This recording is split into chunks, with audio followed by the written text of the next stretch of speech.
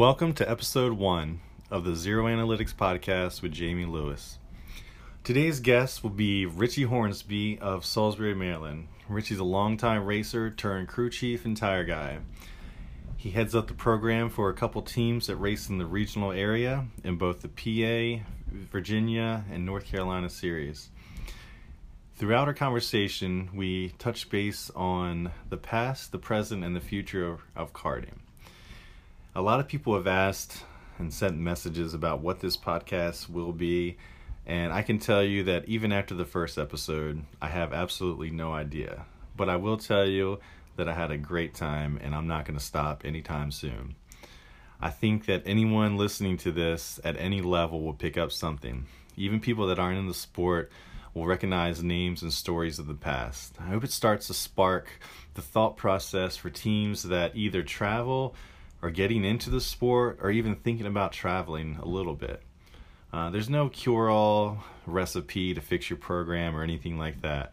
But I hope throughout this process, the one thing that everyone will realize is we all have a passion for the sport, and everyone has a different way of getting to the front. There's no right or wrong way. Put the time in, and you'll get the results you're looking for. So again, this was a little clunky from the beginning. There's probably too many ums thrown in there. But if you can hang with us, I promise you it'll become better as the monkey behind the mic gets things rolling. So again, I appreciate your time. We ended up actually recording for about 2.5 hours. I'm going to release the Richie Hornsby interview / conversation in a 2-part series. The first part will come out, and a few days later, once I have time to edit it a little bit, I'll also have the second part out. We initially talked about how everything was going to be laid out, and it ended up just being a free-flowing conversation. I didn't want it to be more of a scripted outline type thing. There are a couple times when we get slow that I kind of refer to a couple questions that I kind of pre-thought out, but other than that, we just kind of go where the conversation takes us. We jump around from his racing to current racing to past racing to people that have supported the sport locally and people that have helped our programs throughout the years. So if you see Richie, I do encourage you to stop by, tell him thank you for his time. It's not easy to get on here and talk and not know who's going to listen to it. It's easy to talk in the shop and have those conversations, and it's something that we wanted to do together, is to have more of a conversation than an interview. Just like when we were younger and we went down to the speed shops, you couldn't help but hang around, hear something, and get a little bit better at your own program. So I hope this turns into that, and throughout the conversation, if you don't laugh out loud, that's probably going to be your own fault. Both of us have a pretty good sense of humor.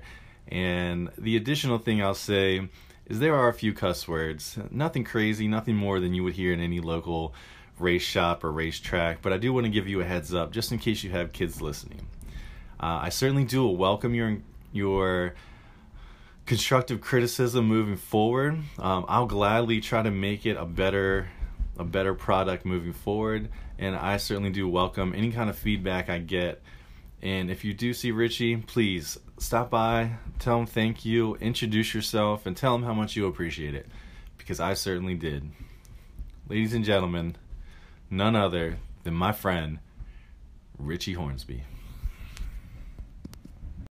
I got rice cooking in the microwave, got a 3-day beard I don't plan to shave, and it's a goofy thing, but I just gotta say, hey, I'm a-doing alright.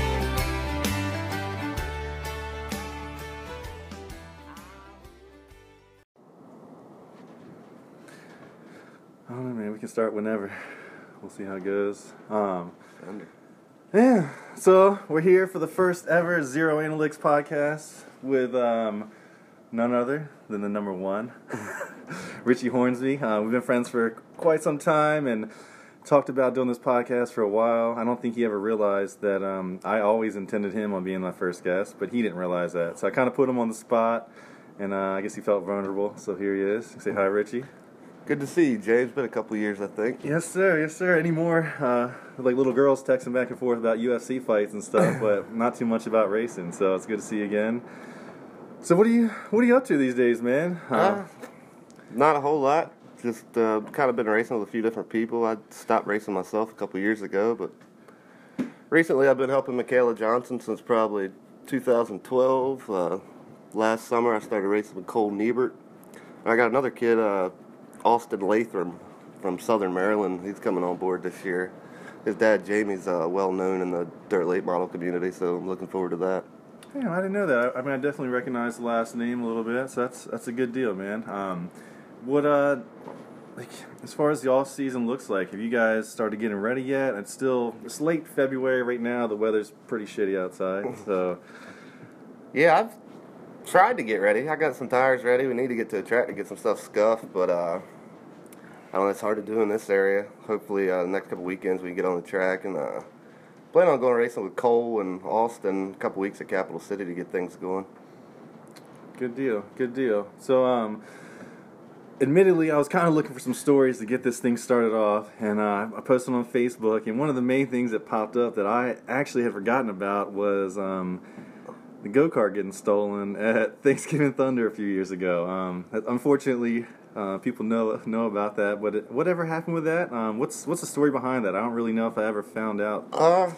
Well, nothing ever happened with it. She gone. She's gone. I never heard nothing more about it. I filed a police report and tried to get up with Troy Duncan a couple times, the guy that runs the series at Thunder. Right. Never did hear anything. There was I was down there with Chris Stelgis, actually. It was the last day of Thunder or whatever, and we had started loading up. It was the end of the night, and they had like one more race, I think the big limited race or whatever, and I was like, man, let's run up to the fence and catch this limited race. We went up there, and I got back to the trailer before Chris did, and we had already loaded his shit up. And I didn't see my cart, and I kind of thought like maybe he was playing a joke on me or something, and I don't know, it wasn't there. Then I was running around like a chicken with my head cut off for about 30 minutes, and I never heard nothing of it, man. They actually caught a guy down the street that night. I guess there was some other stuff that had been stolen there, and they had found him with he had a couple go-kart things in his possession, and I was hoping they could all link it together somehow, but no, never heard nothing of it. I still actually get on the classifieds, and I'll look for some 2016 recon to see if I can see something that fits the description, but I haven't had much luck with it. Right, and every couple of years, especially at Thunder, it seems to happen once a year or so that maybe not recently, but when we were going down there, is you'd hear about a set of tires disappearing and stuff like that, or a motor, two motors, clutches. It's just it's crazy, especially somewhere like that. You know yourself, when you get parked kind of in the back roads, there's a bunch of critters back there. You just never know what's going to come around, and a lot of times it just seems like all this stuff is set up. There's no way they can just go like watch you walk to the fence and then grab everything and get the hell out of there. Yeah. So it's unfortunate, and it's unfortunate for someone that has a big budget, especially someone like yourself that didn't. I mean, it's got to be a pretty big setback. I mean, that's not a cheap bill to replace a chassis. It's hard not to replace tires from week to week. Yeah, it seems like it happens every year down there. That's the bad part. I remember, I think Bajer got some stuff stolen one year, and I remember hearing something about some hot boxes, and even the following year I went back down there, and Saturday night over the intercom they're going on about shit that's been missing, and yeah, it's a tough deal. Yeah, I think the last time I was down there with Alex White, I want to say there was some fire equipment was stolen out. Yeah, that's actually the guy that got pulled over down the street the night my cart got stolen, had that fire equipment, and I think he had a couple other like air gauges or something. I was hoping they could link that all together, and who knows how much they really investigated it. Yeah, they decided to start their program for next year early. Well, yeah. So, but yeah, that was a pretty major setback. It all kind of sucked. I mean, the cart only had a couple races on it. The motor was brand new, clutch was brand new, and it's not like they even got a DeWalt impact that was still in it. Luckily, I took my helmet and shit out of the seat, or they would have had that too. Yeah, it's not like you can call up your insurance company and be like, "Hey, man, I need $4 or $5 grand to replace my race program." But it would have been nice. Yeah, absolutely. So what? Outside of go-kart racing, man, what are you into other than texting me back and forth about UFC fights and stuff like that? Man, not a whole lot. That's probably pretty boring to most people. I enjoy bass fishing. I like watching the UFC. I don't know, cutting up with friends, hanging out. Nothing major. Gotcha. You still playing any kind of Texas Hold'em, any kind of cards? No. They when the online poker got shut down, that kind of put me out of the game pretty good. Gotcha. I don't mind going to casino every now and again, but I haven't been lately. Right. Yeah, that used to be back a few years ago. We used to go to Croppers for like a couple of big annual tournaments, to start the season. It was kind of a good way to kick it off with a bunch of guys. Yeah, it was a lot of fun. I don't know. I don't know if the poker thing's kind of went downhill or it's not as popular, but it definitely had a boom there for a while. It seemed like everybody was kind of into it. Yeah, it's kind of like go-kart racing, man. So it all kind of comes like a roller coaster. It builds and it fades and builds and fades and stuff like that. But yeah. So so moving into this season, if you have what are you planning on doing with the Latham kid? What series you guys plan on running? Is he going to just join you at the series that you're running with Cole or Michaela and stuff like that? Yeah, pretty much. They're kind of taking care of their car. I'm not really getting too involved with the go-kart side of it. He's going to take care of that and just kind of meet him at the track. I'm going to handle all his tire stuff. And right now we're kind of planning on running VDK, the North Carolina Virginia Money Series, obviously like the money races at Capital City and Elizabeth City, and maybe even the Pennsylvania Series. We're going to go to the first couple and see how that goes. The PA Maxi Series up there? Yeah. So where are they running at this year with those? I think the first couple's at Hunterstown. They actually got one that's going to be in conjunction with, I don't know if it's a VDK race or NCVA race at Capital City.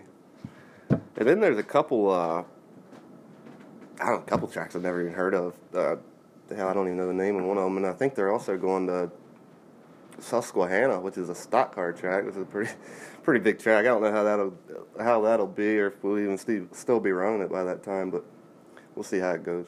Gotcha. Yeah, we ran the PA Series up there in Hunterstown a couple times.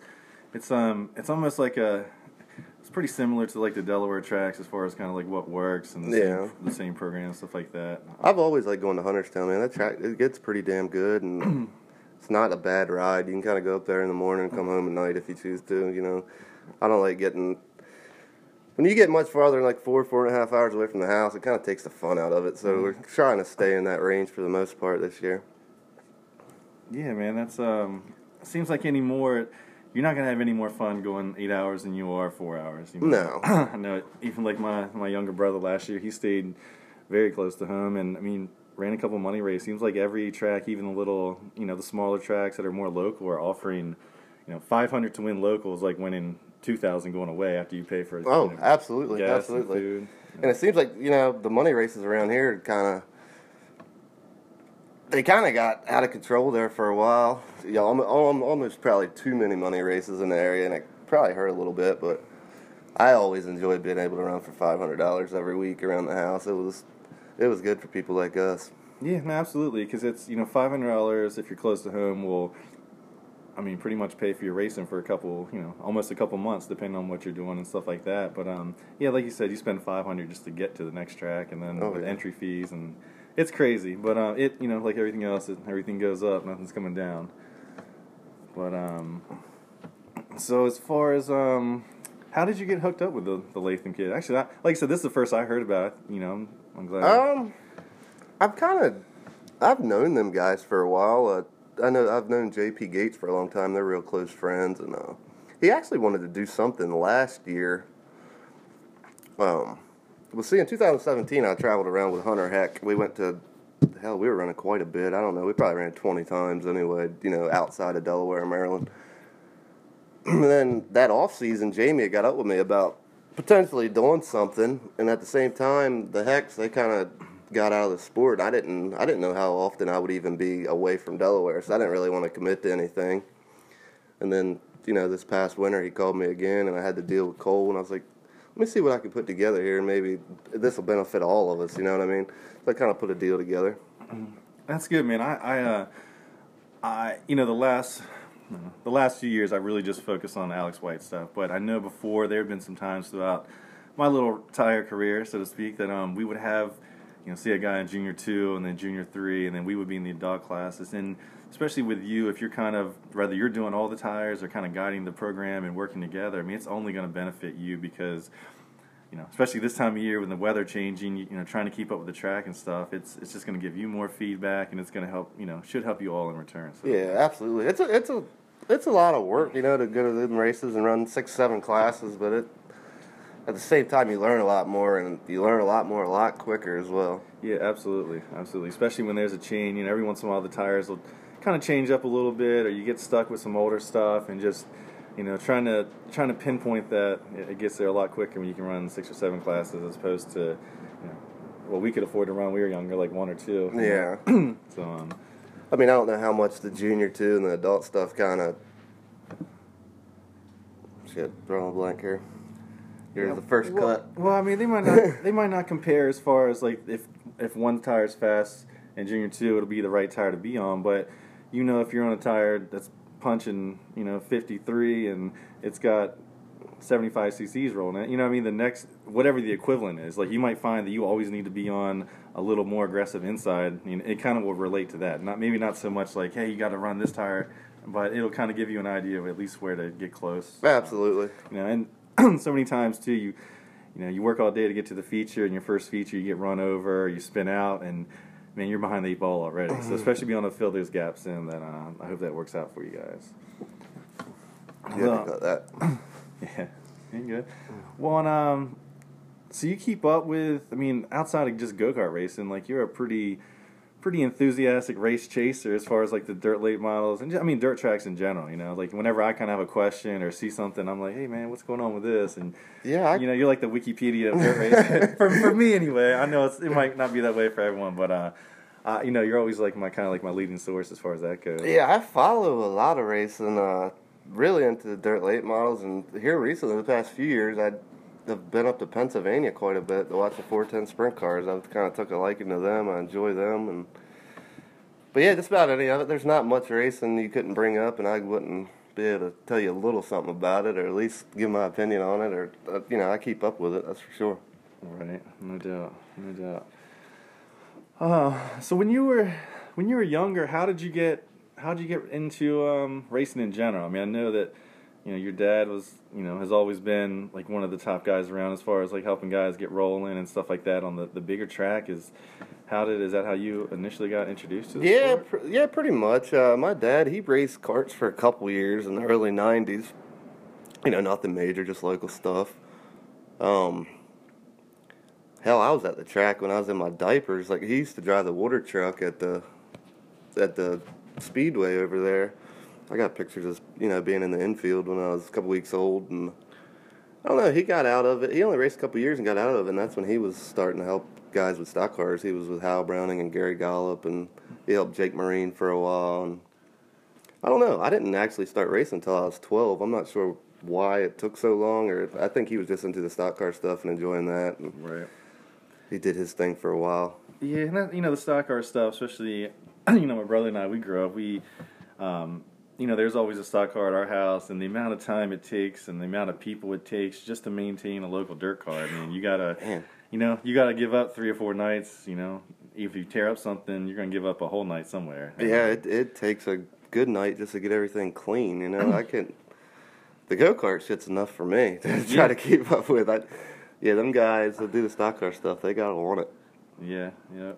So did you, when you were at the track, I know when I was younger, and we had Elwood Driscoll, and then J.C. Webster used to keep their cars there, like, at different times, but did you have, like, the little scraper, like, you always go around taking mud off the front of the grills and stuff like that, making big balls and stuff at the track? Or? I don't remember actually doing a whole lot of stuff like that. I was more so, like, in the stands playing around. I don't remember being back in the pits a whole lot. So were you out there, were you the kid? Well, back then, I only think they didn't even let kids in the pits, that I recall. Yeah, for the younger ones and stuff. Oh, yeah. So, were you the kid up there with the checker flag set? Like, yeah, that was me.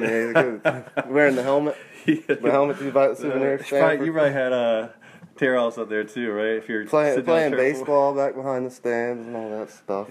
Cup ball, that's funny. So, that's funny. That's and speaking of your dad, man, that's one of my first memories about racing. I was down to because your dad and my dad know each other from hopefully that doesn't come up and any arrests are made. But as far as, like, I remember being down to Chris Thomas's house, and your dad was there, and, like, going down to Rouse's Speed Shop to get a sprocket because something broke and stuff. It's, like, one of the first things I remember. Yeah.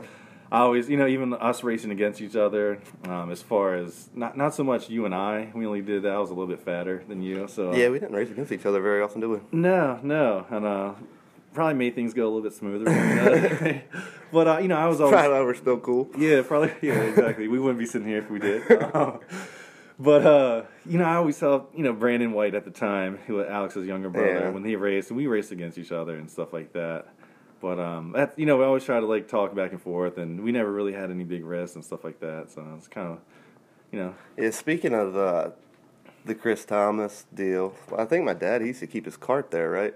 For a while. I'm so young. I mean, that was back when I was like. I remember 5 him or keeping so. the cart there, and actually, I think I could be wrong, but somewhere I think there's some VHS tapes or some pictures of all you guys over there, because he had like a little practice track or a little next to backyard it. track. Yeah, and the old yard cart I had, like I couldn't, the way the spindles were set up, you couldn't make sharp left-hand turns. So everything had to be right-hand turn. And remember, Chris had a 5 horsepower, or 5.5. I think I had a 3.5, and I was like, man, I was like getting used to losing back then. But yeah, I had to dig around sometime. I think there's a video or some pictures of that my mom had took or my dad had took at one time. I remember it. I mean, obviously I wasn't 3 or 4 years old, but right. I definitely remember what you're talking about. So if you were, how old are you now? I'm 34. 34. Yesterday. I was going to say, man, cheers, my man. When we were setting this up, I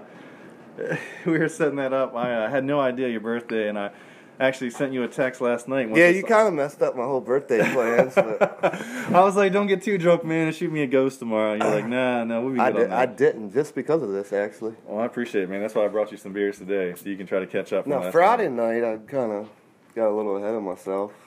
But good thing we set this up for Sunday.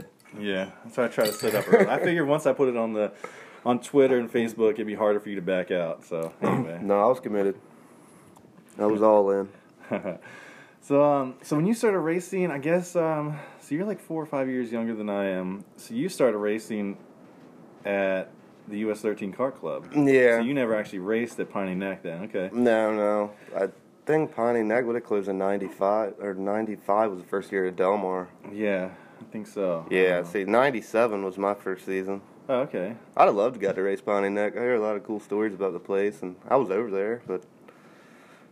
Yeah, that's how my first memory there was going with my Uncle Ronnie, and I was just kind of helping push the go-kart. This was back in the days where you used to put the go-karts down, and you had like the long pole that you like put around, you just push it down there. But I had Piney Neck, and I still enjoy seeing the push stick every now and again. Every once in a while, if you go back, there's some lizards in the backyard crew that are out there still doing the same thing. Proof and cart stands are just overpriced pieces of metal to carry around. That's right. But I remember at Piney Neck, creosote was a big thing back in the day. I think that might have been the only prep back in the day. But I used to have white shoes, and we had the rollers, and you spin the tire, and every little dot of creosote went on my white tennis shoes. I think I got in trouble. I wasn't supposed to wear the white ones out there anyway to get dirty. But that's funny. So when you started racing, when you stepped into it, you were racing against RJ, right? Yeah, RJ was kicking everybody's ass every weekend. I was getting ready to say, that's got to be tough. Like, you get into racing and you're racing against RJ Robinson, obviously the son of famed Ronnie Robinson, one of the original gangsters of go-karting. Still is. And he still is. Actually, I sent you a text yesterday. I was like, the go-kart gods have spoken. I walked in, my wife and my oldest son, to Outback in Salisbury, and it's about 45 minutes from where I live, and got seated right next to Ronnie and Becky Robinson, and I was like, man, it's like the go-kart gods have blessed the podcast before it ever starts, and they both look good. They were doing well. We talked for a little bit, but I told you earlier, I see Ronnie every now and again, man. He looks like he could hop back in a go-kart tomorrow and be a serious problem in senior stock. Definitely. That's why I was joking around earlier. I was like, I don't know what kind of moisturizers they're using, but neither one of them have aged in like the past 15 years since I've seen them. Yeah, that's the truth. Yeah, then well, yeah, man. So how so you raced against him all the way through? Did he quit racing while you were still in junior restricted and stuff? No, he I think RJ raced through 2001. He got to run adults for a year or two. But Yeah, that first year the first year I raced RJ, I think he probably won every race at Del Mar that year. Right. And I wasn't even running second to him. I mean, Right, we struggled for a while, but Yeah, like everybody. But yeah, that was a high mark. 'Cause, I mean, at that time, RJ, he was winning everywhere. He'd go to nationals. He was winning it all, man. Yeah, absolutely. I know when I started racing, I as I kind of just got into it a little bit more, it was always racing against Richard Jarvis Jr. Kind of the same thing. And I know for us, if we beat him in a heat race, I was like going back. I was like walking around, slapping high fives, and it's just good. When you can. Even if it's a heat race or qualifying or something, when you can even just get some of those guys on a lap or two, man, it's a big accomplishment for people that are not into it as much. It's just like golfing. If you go golfing, you hit 100 bad shots, you hit one good shot, and it'll keep you in golf another couple of years. Kind of like racing. If you can get out there and outrun them a lap or two. Yeah, it took a couple years, but we finally started outrunning them a little bit, and that was a big deal to us. I mean, there was. Back then in the Delaware State Series, they had a lot. You had R.J. Robinson, J.P. Gates was another one. He was racing the Delaware deal, and he won a couple nationals the year that he was running Delaware. The Matlin kids out of Pennsylvania. The Matlins, yeah, there was a whole gang of them, and they were all really good. The number 4, I think. Yeah, Bradley. They used to. I think it was Joshua and Matt Matlin. Yeah. There was like 4 or 5. Yeah, I was of them. gonna say, they were all badass. Too. They were all really good, man. That junior class back then was just, I don't know if there's ever been another one like it, really, in this area. Absolutely, and I've always been impressed by I had forgotten all about the Matlins, but the people that especially live outside of the southeast that can go down south, and not that they have to, be the Matt Connell or anything like that, but to consistently run in the top 5 and consistently be up there, it's just people don't realize how much harder it is if you don't live in the area, and that's not to take anything away from the guys that do, because just last night, Connell and Yarbrough, I mean, they won the $20,000 bonus. I mean, it's just if you knew how hard it was to get into the top 5 in the Tri-State Series consistently, to win that much is just.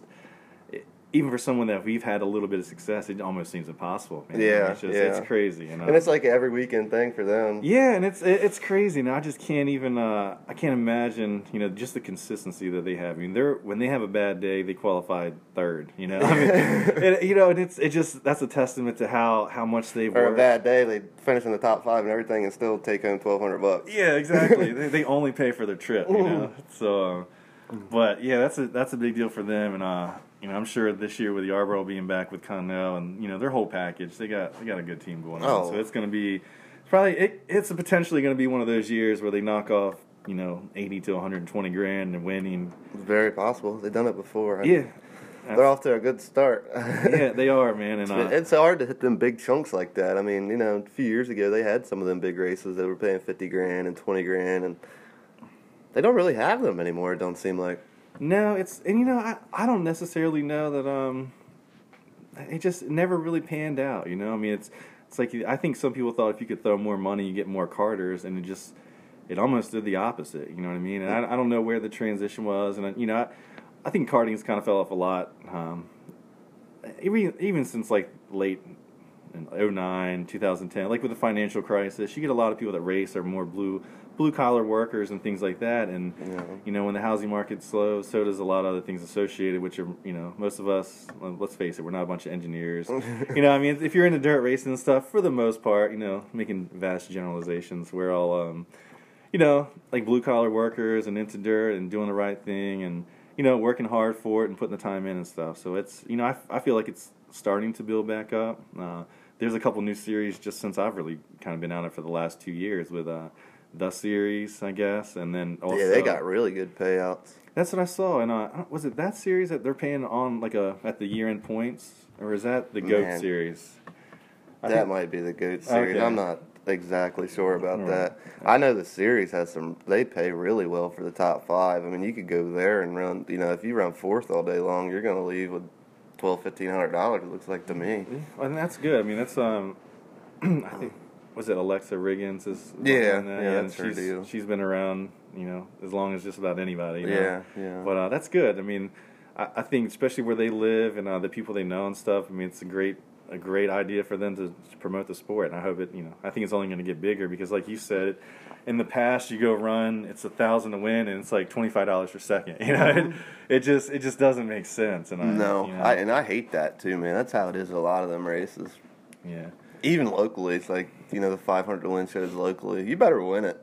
Yeah, yeah. If you run second, you're not going to be happy when you get to the pay window. Yeah, definitely. So, I guess kind of leading into, as far as the series and things like that, when you guys sit down, or like, you know, you're kind of, say you're like the guru behind a couple teams, just kind of like overseeing and helping, doing tires and stuff. When you guys sit down and think about what series you're going to run, is that just based on what's close, what's paying? Like, how do you decide? Basically just what's close. Like I said, Right. I don't know if we're really built right now to just, you know, go run the tri-state or go to South Carolina, or, you know, I like staying within a certain window, really. Kind of takes the fun out of it, man, when you get much farther than 4.5 hours away from the house, to me anyway. Right. You know, it goes from that's a whole weekend.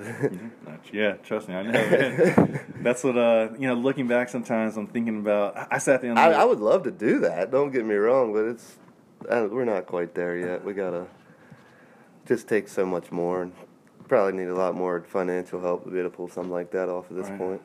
So anybody out there that's got a bunch of chunks of money, you can throw them this way.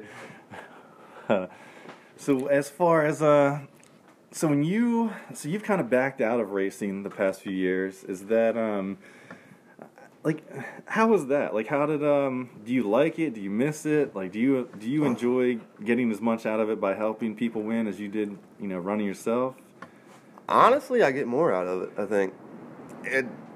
I don't know, it just feels better to me helping somebody and seeing them win. I don't know what it is about it, but I guess it was it was the beginning of 2017. May of 2017 was actually the last race I ran.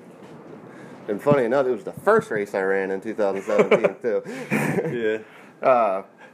I don't know, I just wasn't able to race a whole lot. The local stuff was kind of wishy-washy at that point. There weren't a ton of local racing. Delmar was kind of struggling, and I wasn't getting to race very often, which is not a good thing. You got to be ready. You got to be all in on this shit, man.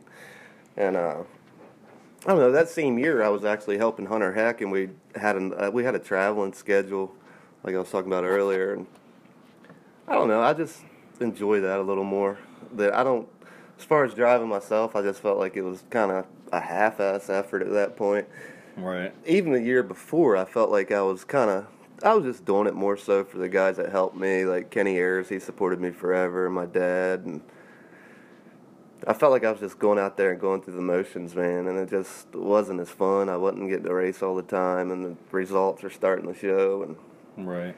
like I said, I ran that first race in 17, and it wasn't until May that we ran that year. We should have, you know, he should have been racing fucking 10 times before that. Right. And I don't know. On the ride home that night, I just kind of asked myself, I was like, man, what in the hell are you doing? Like, I just decided, you know, let's just help these other guys. We're having more fun. I was putting them first anyway, you know. And Right.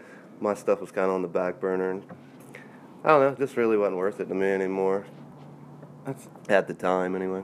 So right there at the end, that's kind of, you brought up something I was thinking about, so you were actually racing against people you were helping, right? Yeah, Michaela, a little bit? I was racing against Michaela, and So who gets the best set of tires on something like that? Michaela normally got them. It showed. No, but that's got to be that's got to be a tough thing. I always think about the guys like that have a couple customers in the same class, like. That's got to be tough to deal with. That's why when I kind of switched to really just helping Brandon and Alex, and I didn't do anything for anyone, I figured I'd rather deal with one pissed off parent than like six of them. You know what I mean? Because everyone's going to think. And not only her, man. It was at that time like I was friends with a lot of people that I was racing against. Like, you know, whether it be drinking buddies or just bullshitting. It seemed like I was friends with half the field, and that's not a good thing, man. Because I kind of lost that killer instinct that I once had, and it was just, I don't know, it just wasn't as fun as it used to be. It's not good being friends with everybody you're racing with. Yeah. It's almost kind of hard when there's only 6 or 7 people in the area. You know what I mean? It's like, I mean, who can you really talk to about stuff like that? Then you end up, even the guy you're buying parts from or something, you're racing against them. It's kind of weird. That's why I always liked, I'd rather go away and race because, you go away and you see these little, like, feuds going on where people that race all the time. You can, if you're not in that area, you can kind of slip in and slip out without too much trouble, without all the animosity and backstory and stuff like that. But, I definitely get that. And, So currently, do all of what kind of chassis are all your guys riding right now? I've always been on Phantom, and that's what Cole Michaela's got. The Latham kid actually has a Premier, and I told him, just stay on that Premier. I kind of think that's a really good junior kart, so I look forward to messing with that a little bit. So you haven't messed with the Premier chassis at all? No, never. Yeah, they were. No, I never even looked at one until a couple months ago. Gotcha. They're up close anyway, Yeah, they obviously a couple years before I left or whatever, they're starting to get bigger into it, and Austin Banker, from my understanding, has done a really good job helping them get to the next level, and them helping him also. I mean, I think he's a lot like us.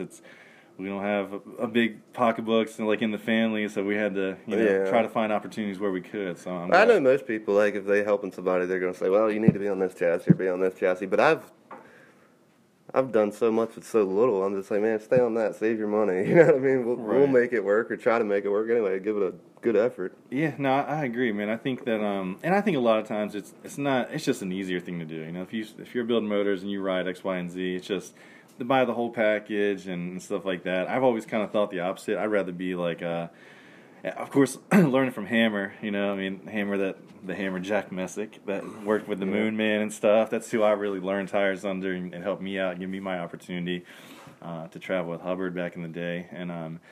And he was always, he'd always rather be the outlaw. Like, he'd rather be on something different and almost to kind of prove like you can win on anything. And stuff like that. Well, I think you can, man. I think all these carts are pretty good, but I don't know. I've just always got Phantom stuff. It's easy to get information. It's easy to get parts.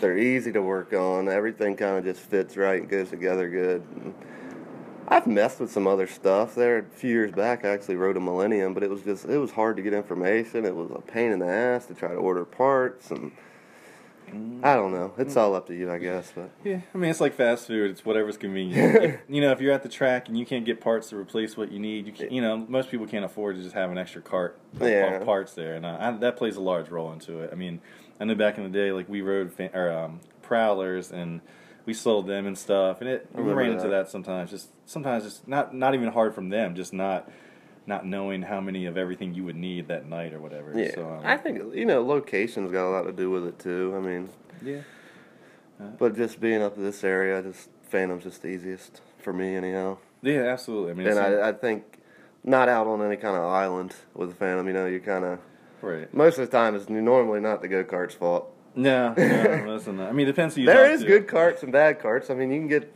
any cart you get. You liable to get one that turns better than another one, or one that just scales out better, one that goes together better, one you like more. But that's anything. Yeah, absolutely, man, absolutely. And that's that's a large part into it as far as from my point of view. I'll be honest with you. I traveled for years, but I never worried about motors. I didn't try to learn about it. Like, chassis. I spent a lot of time doing it, but I really just focused on tires. And my theory was, skip a weekend if you have to, but get someone that knows what they're doing. Get a Todd Miller, get whoever. Pay the money to get the chassis put together, because seat placement and stuff like that, it's just, there's too many things. He could sit down and write it all down for us, or Matt Connell could write a little diagram, and we still wouldn't duplicate that. If you can just pay it, it's well worth the money. And I think I've always put all my own carts together. I've always had a lot of pride in that. But yeah, if you're just starting out or whatever, you're way better off to get somebody else to put yourself together. I see that a lot in local racing. You just look at carts, man, and I can see the seat in a bind just by looking at it, or I can see the body in a bind. It's all that little shit that adds up. Most, a lot of people don't get it, or they might not have somebody tell them that's how it needs to be, Yeah, exactly. And like I said, and you don't have to send it down to any of the top guys, but in your local area, there's going to be a couple top guys that you can find. And absolutely.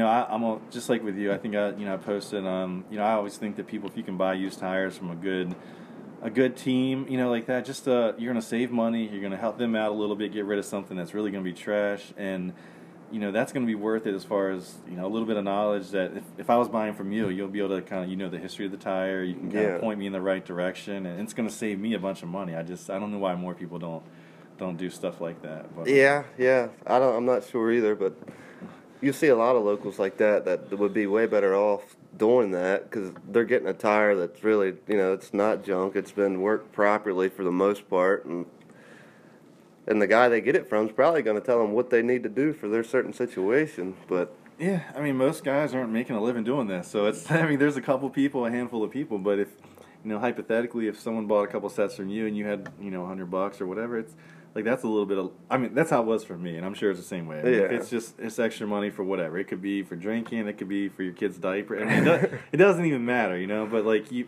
lot of people that you would want to buy from have put the time in and. Knowledge is going to cost a little bit of money, so that's a cheap way to get tire knowledge, in my opinion, personally. Back, a little bathroom break, grab another beer, ready to go again.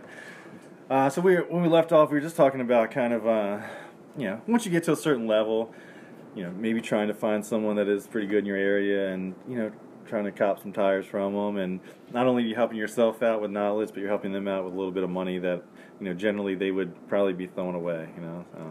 Yeah, I feel there's quite a few teams in this area that you could get stuff from like that, and it definitely benefits you a lot. But I don't know. I'm not sure how some of them people think. I'm not sure how they go about getting that kind of stuff or where they even get their information from. But they should look into it for sure, because I could think of a handful of teams that it would make a lot more sense to do something like that. Definitely, and I think that you kind of alluded to it. Like, where do newcomers, people starting out, kind of get their information? And there's not really a lot of places. I know you and I are like long time Bob Forcycle forum readers and savers and discussions and stuff like that. And even then, I think that I think that was the original fake news, because you got to kind of, even with that, you got to know what you're looking for on there. Yeah, you almost have to pick out one or two people that you have some kind of credibility and just read their posts. Yeah, there's only a couple people on there that I'll read their stuff, and the bad part is anybody could get on there and post. You're getting information from every Tom, Joe, and Harry on there, and they might be king of shit and southeastern Kentucky, but you don't know really what you're getting, and it's a good tool, but at the same time you get a lot of bad information on there too. You just gotta know how to kind of siphon through it a little bit. Yeah, no, I definitely agree, man. Like I said, it was like the original fake news, man. You really gotta pick and choose. And in this area, the bad part is there's not as many. Back in the day, growing up, we were fortunate. We had Robinson Speed Shop. You had, HP Speed was a big thing. There was newcomers could really get some good information rather easily. Now, these days, there's just really not a whole lot of that around here. No, there's not. I remember as a younger kid, like when I was 8, 9, I used to love to go down to Robinson Speed Shop, and they had the section out front. I remember going to the one down in Pittsville, on Alderson City Road, and just going around and touching all the stuff, and you'd have 2 or 3 guys in there talking, and it's almost like, it's kind of like a little bit of the inspiration behind this podcast is, you could go down there and hang out and do your deal, and you would pick up something. You could at least talk about it, and, if you're loyal to them, then, people around there are going to be loyal to you. You yourself, there's not many people that probably come to you and ask you a question that you're not going to lie to anyone. There's no need for that. So no, I kind of shoot everybody straight. Not too many people ask me much, though. So yeah, and a lot of people, I think, in my opinion, generally, if you're not spending money with that person, like, you don't want to ask them anything. Yeah. That's just like the unwritten rules of Garden. But that's why I never really left my trailer a whole lot. Like after we really got into it. I don't know if I want a whole lot of people asking me much anyway. I'm kind of happy with what I got. 3 or 4 people. That's like the most I can really handle anyhow. Yeah, absolutely. And but I feel like I got to put so much time. I want to put so much time in each of them. Like some of them cart shops, they're just. I'm not saying they're trying to get your money, but that they're trying to get your money, and they just. Yeah, they're doing it for a living, and we're doing it to win. Yeah. It's just there's a different end goal that we have, and I'm sure it's hard. There was a period of time, like a year and a half, where go-karting was my only income, and just selling go-karts and putting them together and just it took, for me personally, it took the fun out of it. I just didn't enjoy it. I felt like it was just, what I loved about it became more of a job than an actual hobby. Yeah, and that's, I just try to keep it small. Like I enjoyed helping 2 or 3 people, and I can give them, 100%. Yeah. Whereas if you take on much more, somebody's getting cut short somewhere. Yeah, absolutely. Hammer used to always say, if you had 3 guys come in at lunchtime, you got one big sub there. Well, if one of them eats it, they're going to be full. But if you spread it out between 3 different people, everybody's still going to be a little hungry. And that's essentially that's what you just said. And I agree with it. It's just the more people, sometimes it's just not better. And really, it takes up so much time. I'm not even sure how you would even do it. Yeah, I don't either, man. I don't know how these guys have a full-time shop and do that stuff. But just speaking of time and stuff, just let's say just a typical, if you were racing local, like only local every other week on Friday nights, like what would your typical week look like? Kind of getting ready for that Friday night, we'll say a Friday night race or whatever. Just like at Del Mar or something? Yeah, we'll say at Del Mar. It really applies to anybody racing local. But what does your week look like, ideally? Well, Mondays normally when I cleaned everything up. Luckily, I haven't had to clean a go-kart in a couple of years. So that's that makes racing a lot better. Yeah, so I Monday, I'm normally unloading the trailer, looking at our tires, seeing what needs to be flipped or dismounted, and I don't know, I'll take a look at the weather, and if it's a track you're going to, you're kind of familiar with probably what you're going to need anyway, and right. I don't know, I'll wipe tires probably Tuesday, Wednesday, and normally be ready by Thursday, and I don't know what else you want me to touch on there, but no, that's about it. When you're looking at the weather, are you looking? Are you trying to? If it's going to rain, are you going to make sure you have a set backed up? If it's a chance of that, are you looking at the temperature wise? Are you looking at the weather before the race? Yeah, it's all situational. A lot of places, if you're familiar with the place, you got a pretty good idea how it's going to be. Based on if it's going to rain or if it's not going to rain. If it's a track you don't race at as much, you kind of got to have another person or something to talk to. I try to keep a couple of acquaintances down south that I could hit up if I need some answers on stuff like that. But yeah, definitely. I look at the rain. I usually look about 2 weeks out, really, most places. Yeah. Just kind of see how much rain they've had, or if it's been dry, or the time of year's got a lot to do with it too, man. It's just such a situational question. It's kind of hard to answer, really. Right. No, I agree. I know you're big into the weather and the soil and all that kind of stuff. Yeah, and that really just came about because the place I was working at, I tested soil, and I don't know. I tested all day long, and just the more I learned about it, the more. And not that I really tried to make some big gains on it, but if it's a soil structure that's sandier, obviously it's not going to hold water as much. So, right. Especially as you get into the summer, where it can go from, if you get a rain shower, it could be a decent track to like the Del Mar Dome, or even like Albemarle and stuff. When it gets dry and sandy, they just slick off real bad. Yeah. Yeah, it's got a lot to do with the season, too. It's spring or something. If you say it's raining a lot in the spring, you're probably going to have to be on something that's a little more wiped up. Whereas if it's a summertime and it's got a lot of rain, it might make that track the best it's been all year. If it's a hot, a hot day, they had a lot of rain, then it's a nice weekend, and that place is probably going to get down more than likely. Yeah, absolutely. So are you planning on your local crew, the guys that, I guess Cole and Michaela, are you guys planning on running any local shows this year? I don't even know what the local schedule is. They're pretty busy, but yeah, I'm sure that's all Michaela runs. They're just they run a lot of local stuff anyway. They might get away once or twice a year, and then Cole, as far as his local stuff, he kind of does his own deal as far as the local stuff. I'm not too involved with that. Gotcha.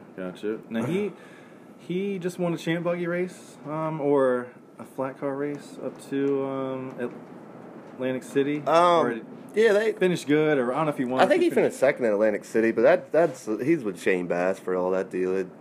They went to, I think, King George a couple weeks ago and won a flat cart race. Yeah, that's what it was. I think I'm getting too confused. Yeah, and Shane Which Bass. is cool. It's cool to keep racing like that, Yeah, definitely. Do you think? I've never even been to an asphalt oval race. Never been to one. Not many of those anymore, man. When I raced back when I was, I don't know, 17, 18, 19, 20 or whatever, I ran the little pavement series and stuff like that. Yeah, I remember that. They used to have the Pro Kart Tour and one in that Indiana, Atlanta, and it was like the only race that day. They got there, and the only couple times I made it, even at that age, I felt like my left front arm was going to fall. I mean, my left arm was about ready to fall off after 20 laps. They were in like 250 lappers and stuff, didn't they? And we went out to, I think it was Shelbyville, Tennessee, maybe out there, and we ran 250 laps, and they broke it up into 50 lap segments, and I almost died. And then, seriously, man, I thought someone was going to have to scrape. I mean, my hand was so jammed up. But yeah, I don't even know how that's even possible. Yeah, especially on a bad go-kart. You know? If you were like, back then it was Kerry Parnell, and those guys were on a whole different level, man. It looked like they were out there on a Sunday drive. But I went to a couple Gold Cup races back in the day with an old Chip Disharoon. It was kind of fun to go to. I did run Chestertown one time, and I had a lot of fun doing that, but I felt like I wrestled Hercules after that damn race, man. My forearms were just stuck. I don't know much about the road course stuff. Me neither. I've actually not to put him on the spot, but Kevin Colburn. I'm just getting him to listen to this, and hopefully he'll come on here and talk. But I do have some questions about that stuff. I was not that I know a lot of guys that did, but I remember when I raced against Matt Jester. He was to me, even at that age, it just seemed like those guys were just, at least locally, were a little better at maneuvering the potholes and like really like searching the track, so to speak, as opposed to really just riding what you theoretically should be the right line. Yeah, Matt Jester, he really impressed me when he come over to the dirt side of things there for a year or two. He didn't do it very often, and when he did, he was really good. No, he did. He was running second to him enough, just watching him. It was just to see him get around those and stuff. It was impressive for me. And well, I guess after you run a track where you turn 20 times, a couple left-hand turns probably a little easier to navigate. Absolutely, especially when you got the Delaware Dome, you got the sandy potholes and stuff like that. Mm-hmm. But yeah, so let's get back to your racing a little bit. So you started racing. We'll say, how many years was it until you maybe ventured out to, I guess back in those days, like a Virginia race would be like a bigger race to go to and stuff like that? Yeah, back then, the Virginia series was huge. That was probably 300 or 400 go-karts? Yeah. Or entries, I guess, not go-karts. But. Hell, it had to be like one of the top 3 toughest series going, I would say. But yeah, stuff like that, man. We never did a ton of traveling. We were more so like 2 or 3 times a year we'd go somewhere. If we were running good up here, hey, let's give it a shot. Right. Never really set the world on fire. Never really won anything down there, but we went every now and again. It was fun. We went to some WK Nationals, and we were happy we just made the field. Yeah, no, trust me, I've been there. That's why I'm making the switch over to kind of going with Brandon and Alex White, being able to race on their money. You know what I mean? Was a little bit nicer. It always, in my mind, I didn't mind losing necessarily. I mean, I'm pretty competitive, but. It's like sometimes when you think like maybe if I had another set or if I didn't have to scrunch on this, and it's nice to know. I'd rather get beat knowing there was nothing else we could have bought, and I mean I'm okay with that. Sometimes it's like not knowing. Sometimes I would have liked to got to do it a little more, but that just didn't happen. The stars never aligned. Yeah, I mean it's even back then. I mean I don't know. I have kids now. It's just bills line up, and it does, especially now anymore. I mean, it seems like the biggest part of karting anymore is entry fees. Oh God, yeah. It's you got to go win $1,000 to be able to pay for your weekend. Yeah. It's kind of crazy, but it's not. Yeah, you're gonna have 300 or 400. Most big races, if you're trying to run everything that you got to run to potentially be good, you're gonna have $300 or $400 in entry fees. Yeah, absolutely. It's fucking crazy, to be honest with you. And parking. Yeah, they got you. They're going to get you everywhere, man. I was always the guy like, I'll take the free spot in the back. It'll be fine with me. Yeah, it's not bad some places, but man, some places, phew, you need to take somebody with you just to push those guys. Yeah, it's almost like a big dick contest, really, that parking deal. Yeah, it was always kind of weird to me, and I get it. I mean, without them making money, they're not kind of the track. But it's like, who else? Major League Baseball players don't pay for tickets to see themselves. I don't know. It just seemed like there was a lack of promotion. And I've said this on Twitter and Facebook, and it's nothing against anyone in particular, but just, it came more about creating entry fees than it ever did about promoting the sport. And I certainly don't have the answers. And maybe we'll touch on that a little bit later. Me neither. I mean, that's kind of sore subject that I feel like everybody talks about. Yeah, and I mean, But yeah, the racers are paying for themselves, really. I mean, they're paying their own purses. And yeah, that's just part of it these days. Yeah, I don't have the answers either, man. yeah, that's kind of crazy. But so when did you win your first Delaware State Championship? 1999. We actually won 2 that year. I think it was junior stock and junior restricted at the time. It was a pretty big deal at the time. I mean, that series was really tough back then, and there was a lot of the guys that I was racing against. You know, they were running the nationals or winning VDK races and stuff like that. So it was a pretty big deal to us, anyway. No, I mean I'd say that's a big deal to a lot of people, man. It's hard to win in general, especially when you got guys, not just one, but you've got 2 or 3 guys that are legit contenders that could win a national race to come to your home track. They were. I mean, I think that same year, J.P. Gates, he ran the Delaware deal, and he won 2 I think he won Charlotte and somewhere in Tennessee that same year in junior stock. So that meant a lot to us. Yeah, I mean it's got to be a big win, and especially when you weren't really traveling a whole lot, and no, we hadn't been anywhere. Yeah, that's a pretty big deal, and I think we went to Charlotte that year just because we were feeling a little frisky. Yeah, made the race. That's about it. Right. When I guess when you started racing, I mean you have in my opinion, I mean you have a high race IQ. Like that's why I always said you were literally the only person I ever text back and forth or really talk to about tires, because it just. And I don't know how to explain it, and I certainly know that someone talking to me that's a high level would probably think I'm an idiot. But there's a lot more than just the surface conversations and things like like really understanding the chassis and especially you driving, and I mean just understanding the whole game, not just kind of like the outskirts of it and stuff like that. But when did you start to transition from the kid, the son, the driver to like really? Maybe even start doing, not that you had to do your tires full time, but when did you really start approaching like your own tire deal and trying to put more effort to that? Well, my dad had taught me from the beginning that I had to maintain everything. The first year, it was a week or 2 after I started racing, he was showing me like, look, you got to do this, wash this, clean this, do this. Let me pause you there. More dads should be doing this, by the way. Just let me add that in there. Okay, sorry about that. Go ahead. Yeah, some kids, they don't even know how to fucking clean a go-kart.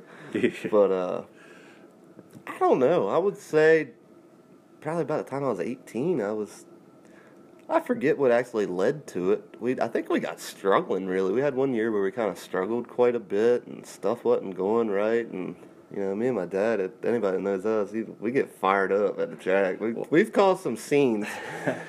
And one night I was just like, I don't know, it was on the ride home or the next day or something. I was like, man, let me try, let me try to do something with these tires or do something with this car. And he did kind of, I don't think he liked the idea at the time, but I was like, man, I don't know what I'm doing. I'm not sure if you know what you're doing right now, but I got a good idea of what not to do at this point. And I don't know, I just kind of eased into it, at the time, I don't think my dad was too happy about it, but I'd say looking back at it, he probably, I don't know if he'd admit it or not, but I'd say he's probably pretty proud of the situation.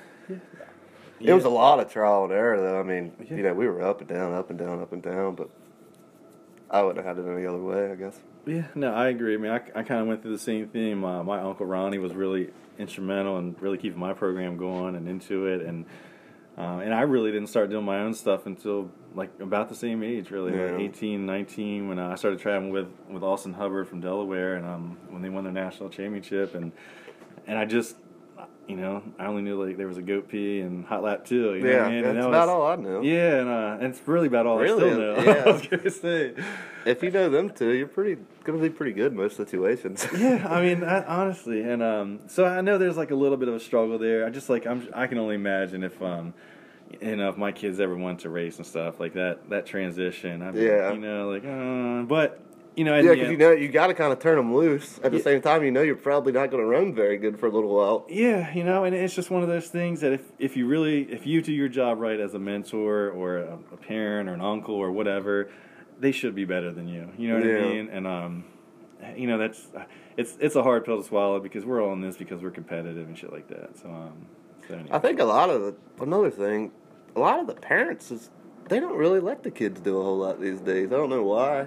Maybe the kids are not interested as much as they used to be, but maybe it's a generation thing. But You don't see the kids really work on stuff like I remember kids in our generation working on stuff anyway. Right. No. And there might be some that I just don't see. Don't get me wrong. But Right. I can think of certain ones that do. Absolutely. But I can also think of certain ones that could care less. You know, they probably couldn't even tell you what air pressure even running a go-kart tire, a lot of them. And these are kids that's probably winning on a high level. Yeah. No, I'm with you. There's a lot of drivers out there. And I think sometimes too, there's a lot of parents that are in it because they want to be in it. And you can even see their kids will be in it for a little while, and they stay in it way longer than they ever should. Mm-hmm. You know, they're going through the motions, and that's kind of. I know you don't have kids yet. Maybe you never will. You might have some out there. I don't know. But I'll be all right with that one. Yeah, but I know with my kids, like, especially I have an 8-year-old, so everyone's like, "Oh, when you get your kid in racing?" Or when I had him, "Oh, I can't wait till he gets into racing." And I'm like, that's what I was into, I mean, that's not, no one ever pushed me into anything, and I think more parents could probably be a little better about that, Yeah. But at the same time, if they are into it, if they want to do it, let them, Yeah. Actually, I got a 7-year-old little brother who, but he's never really been around racing, He's only been up to the track a couple times, but, we haven't been racing much since he's been kicking, Right. Yeah, and people ask me like, when's he gonna start racing? I don't know if it'll ever happen. My dad don't really have the interest in it that he once had, and just because you do it don't mean the rest of your family's got to do the stuff either. Yeah, absolutely. I mean, I know my kid. He's into martial arts and soccer and baseball. I mean, and when they're into it, you'll know. Like they won't stop bugging you. You know what I mean? But like you said too. I mean, we both of our dads were into it. My grandparents. I'm sure your grandfather. I mean, just. If you're around, I mean, it seemed like all the people that have been around for a while, we all know the same stories from Delaware International Speedway. As a kid and watching the track championships and just growing up with the people and stuff like that. So, like you said, you're just around it. You don't know anything else. Yeah. So what? All right. So after things kind of switched over to you, you're getting like towards your 20s and stuff like that. Did you ever get any opportunities to drive for anybody outside of just like your own little program? Yeah, I got a few. Nothing really worked out the greatest, but we did some race. I did some racing with Brian Bradford. We went to a few places a couple years, and actually been with Bradford a few times off and on. Mm-hmm. But we had some good runs. We never won a big race or never got to do it a lot. It was kind of like periodically hit and miss. I actually ran for Chad Hayes a couple times. That was more of a local thing, but right. Yeah, I kind of been around the block. There's not too many people I haven't drove for around here. Right. I never drove for anyone else or anything like that. But like as far as your own deal and then racing for say another speed shop or another team, like what are any differences from a driver's point of view? Any things you're like? Yeah, there's usually 2 crew chiefs instead of 1. Yeah. That's the only bad thing. That's like when me and Brian race together, man. And we do a lot of the same stuff, We kind of think the same. We've always bounced information off each other, but I don't know. We kind of clash a little bit. Like I'd want to do one thing, he'd want to do one thing, and I'd just kind of let him do it. But right. Sometimes it don't work out like as good as you would think it would. I've always just liked to do my own thing, and if I ran bad or something, I could kind of sleep better at night knowing I was the one that made the bad call or the bad decision. Right. Yeah, well, Brian Bradford, man, I'd like to get him on here one time too. He's been, certainly as far as in our area, I mean, going back to his dad, just like us, I mean, he's been in the go-kart world forever. Oh, yeah. I know he texted me the other day, we text back and forth, and he's still doing good. I think he's going to take a little bit of a break maybe this year and kind of see what's going on. He said he wants to explore some things outside of racing, and said just don't have any kids. Nah, he's been a really big part of my career, honestly, as far as behind the scenes, and he has, and he's never. I mean, he's not. Well, from my understanding, I mean, he's not like a big speed shop, but he's always been someone that has supported through sponsorship and stuff like. I mean, just like Charlie Hayes, I mean, they're not really. I don't even know if they even have their speed shop anymore. No, I don't think they do. Yeah, but I mean, both of them, they've always been big supporters. Ace Atkins now, he has running a track over there. I mean, one of the better run tracks probably in the area. They have the little money races, and they really give back to. I haven't been over there, but from what I understand, a little bit more like racing should be, you know, a little Yeah. more family oriented, camping out type deal, and stuff like that. Some Yeah. excitement. If you've made it this far, thanks for listening. Episode 2, which will be part 2 of the Richie Hornsby interview, will be out in a few days. So keep checking. You can subscribe on Apple or anywhere you find your podcasts. And I appreciate it. Thank you. Well, I might go get me a new tattoo, or take my old Harley for a 3-day cruise. Might even grow me a Fu Manchu. And it's a great day to be alive. I know the sun's still shining when I close my eyes. There's some hard times in the neighborhood, but why can't every day be just